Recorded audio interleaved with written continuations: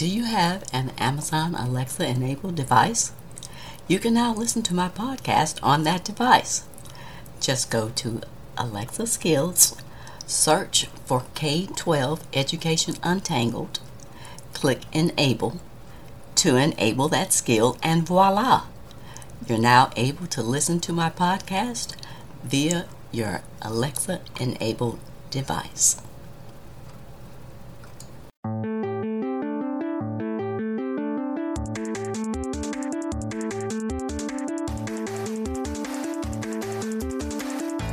Welcome to another episode of K-12 Education Untangled. My name is Dr. Kim Fields, former corporate manager turned educational researcher and advocate, and I'm the host of this podcast. I got into this space after dealing with some frustrating interactions with school educators and administrators, as well as experiencing the micro-discriminations that I faced as an African-American mom raising my two kids who were in the public school system. I really wanted to understand how teachers were trained and what the research provided about the challenges of the public education system. Once I gained the information and the insights that I needed, I was then equipped to be able to successfully support my children in their educational progress. If you're looking to find out more about current information and issues in education that could affect you or your children, then you're in the right place. Thanks for tuning in today. I know that staying informed about K-12 education trends and topics is important to you, so keep listening. On today's episode, I'll be discussing my thoughts on being aware of and managing your attitude. Attitude determines our perspective on everything. It's important, and it can make the difference between being disheartened and being encouraged. A poor attitude can have detrimental effects on your psyche, and that can affect others. A bad attitude repels others, while a positive attitude attracts others. I'll address managing your attitude in 5 different ways. 1, toward others. 2, toward your work. 3, toward life. 4, toward helping or serving others. And 5, toward what you say. I'll cover managing your attitude toward others and toward your work in this episode as part 1 on this topic. I'll pick up managing your attitude toward life, toward helping and serving others, and toward what you say in part 2 on this topic in an upcoming episode. Be sure to stay tuned. Let's first define what an attitude is. Merriam-Webster defines an attitude as a mental position with regard to a fact or state or a feeling or emotion toward a fact or state.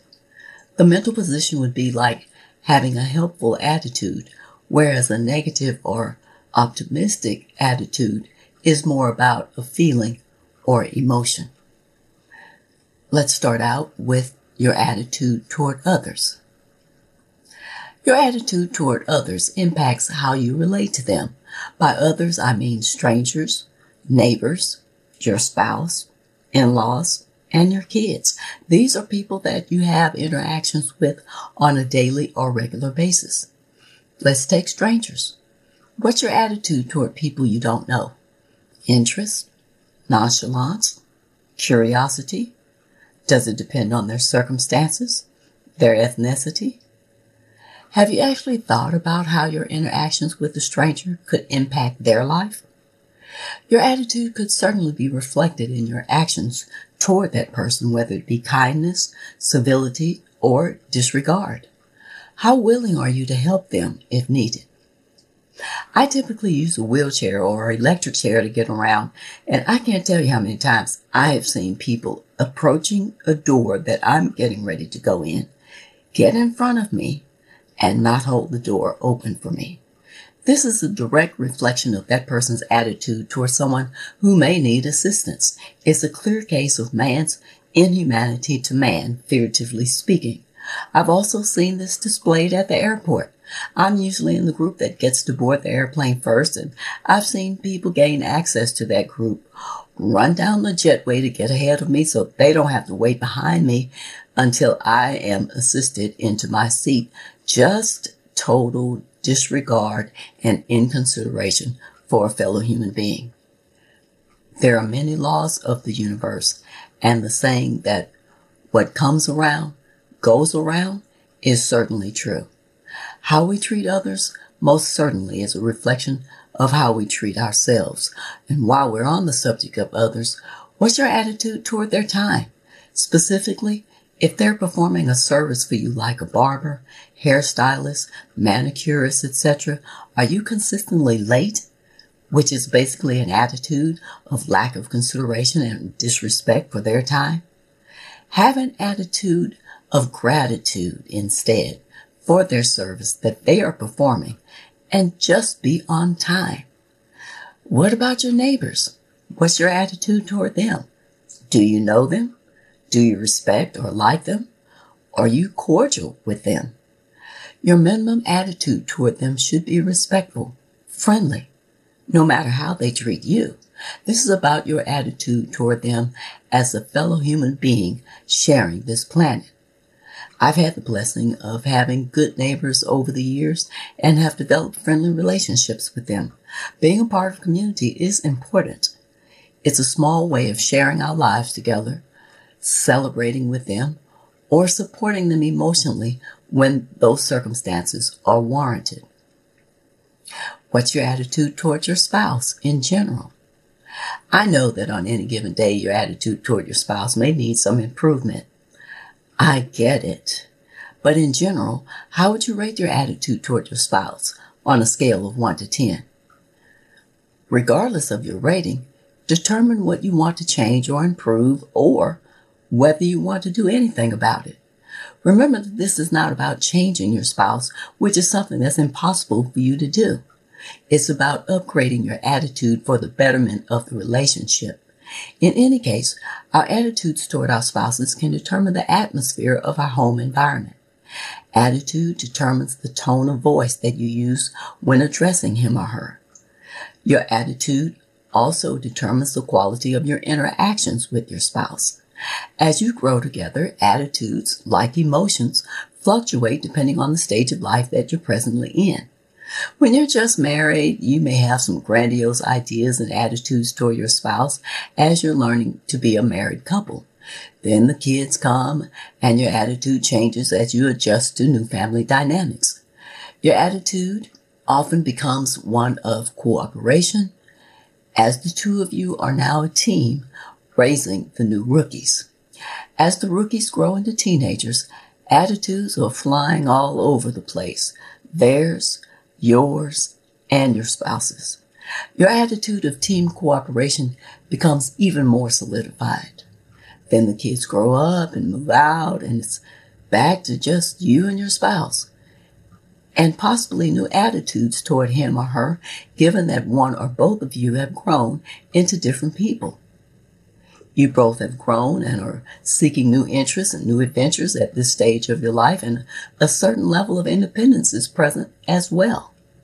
The experiences that you shared over the years help to shape your attitude. Just being mindful of what your attitude is toward your spouse can help you be aware of the quality of the interactions and therefore the quality of your relationship. Speaking of kids, what's your attitude toward your children? Do you express love or annoyance with them? Even in times of annoyance, an attitude of love is all that's required. Listen to them. Seek to understand them. They are not an interruption to your life.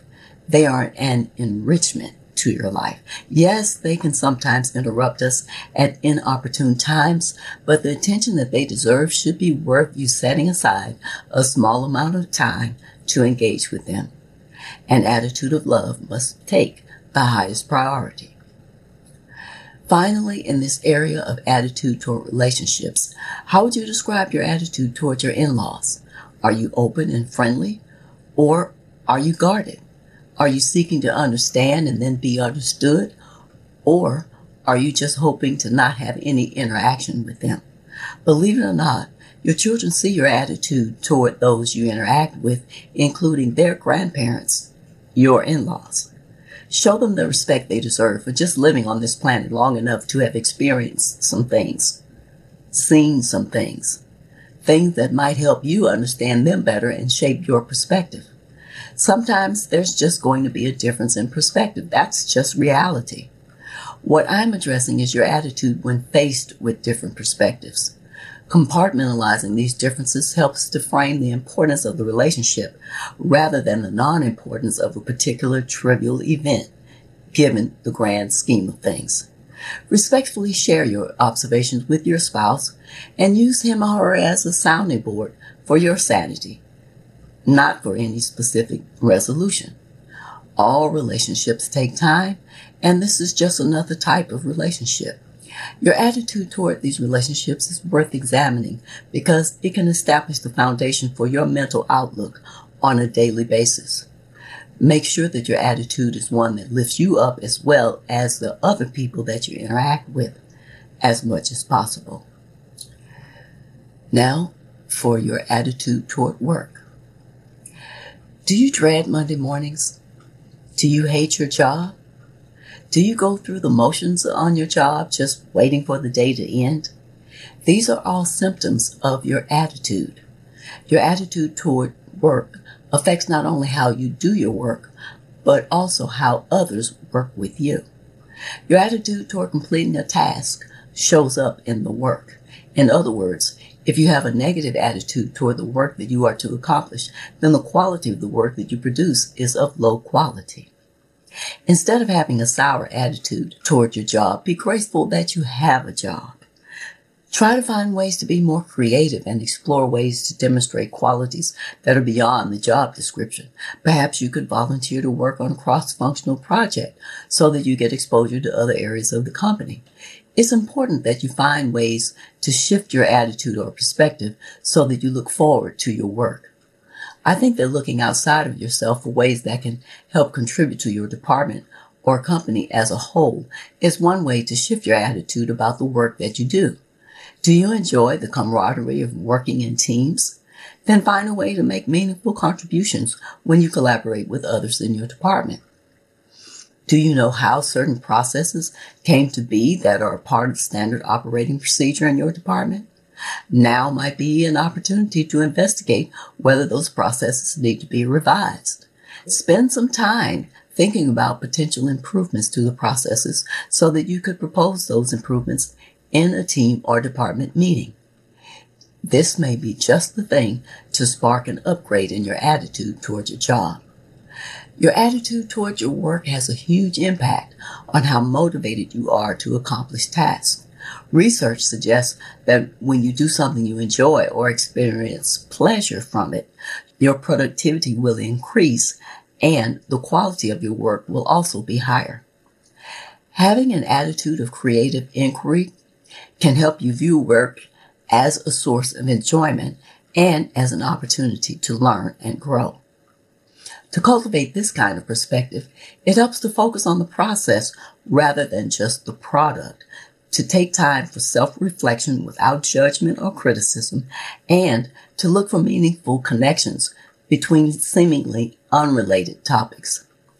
If this is not your ideal job, a change in your attitude could be the very thing that will open up an opportunity for you to move closer to your ideal job.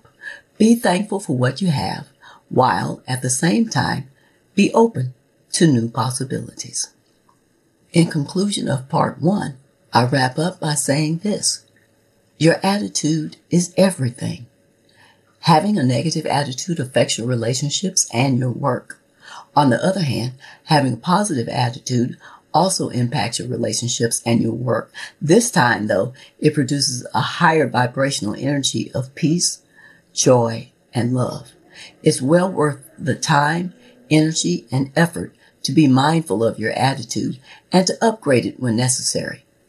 Part of attitude adjustment is also about self-care, so be sure to do the work required to adjust your perspective. Deep breathing exercises, going for a walk, and or reading personal development books all help to foster an environment for improving your attitude. As is the usual case for these thought-sharing episodes in which I close with a couple of quotes, here are my quotes for this episode for you to ponder. Attitude is a little thing that makes a big difference. Winston Churchill. Weakness of attitude becomes weakness of character. Albert Einstein. People may hear your words, but they feel your attitude. John Maxwell. If this is the type of subject matter and discussion that resonates with you, please follow my podcast on whatever service you're listening to this. Also, I'd love to hear from you, so please leave me a rating, a review, or a comment on Apple, Spotify, or Podchaser. If you like this podcast, the best way to support me and to help me grow it is by leaving a review. This helps my rankings and entices other people to listen to the show. And share this episode with anyone that you think would find it valuable. Be sure to tell your friends, family, and community about my podcast. I'd really appreciate it if you would recommend my podcast to a friend directly on Twitter and to mention my show in your tweet. Additionally, connect with me on Instagram and Facebook with the handle Kim J. Fields. Thanks for listening today. I hope you'll come back for more K-12 educational discussions with even more exciting topics to untangle. And be sure to stay tuned. On the next episode, I'll be discussing bullying in school. Until next time, aim to learn something new every day.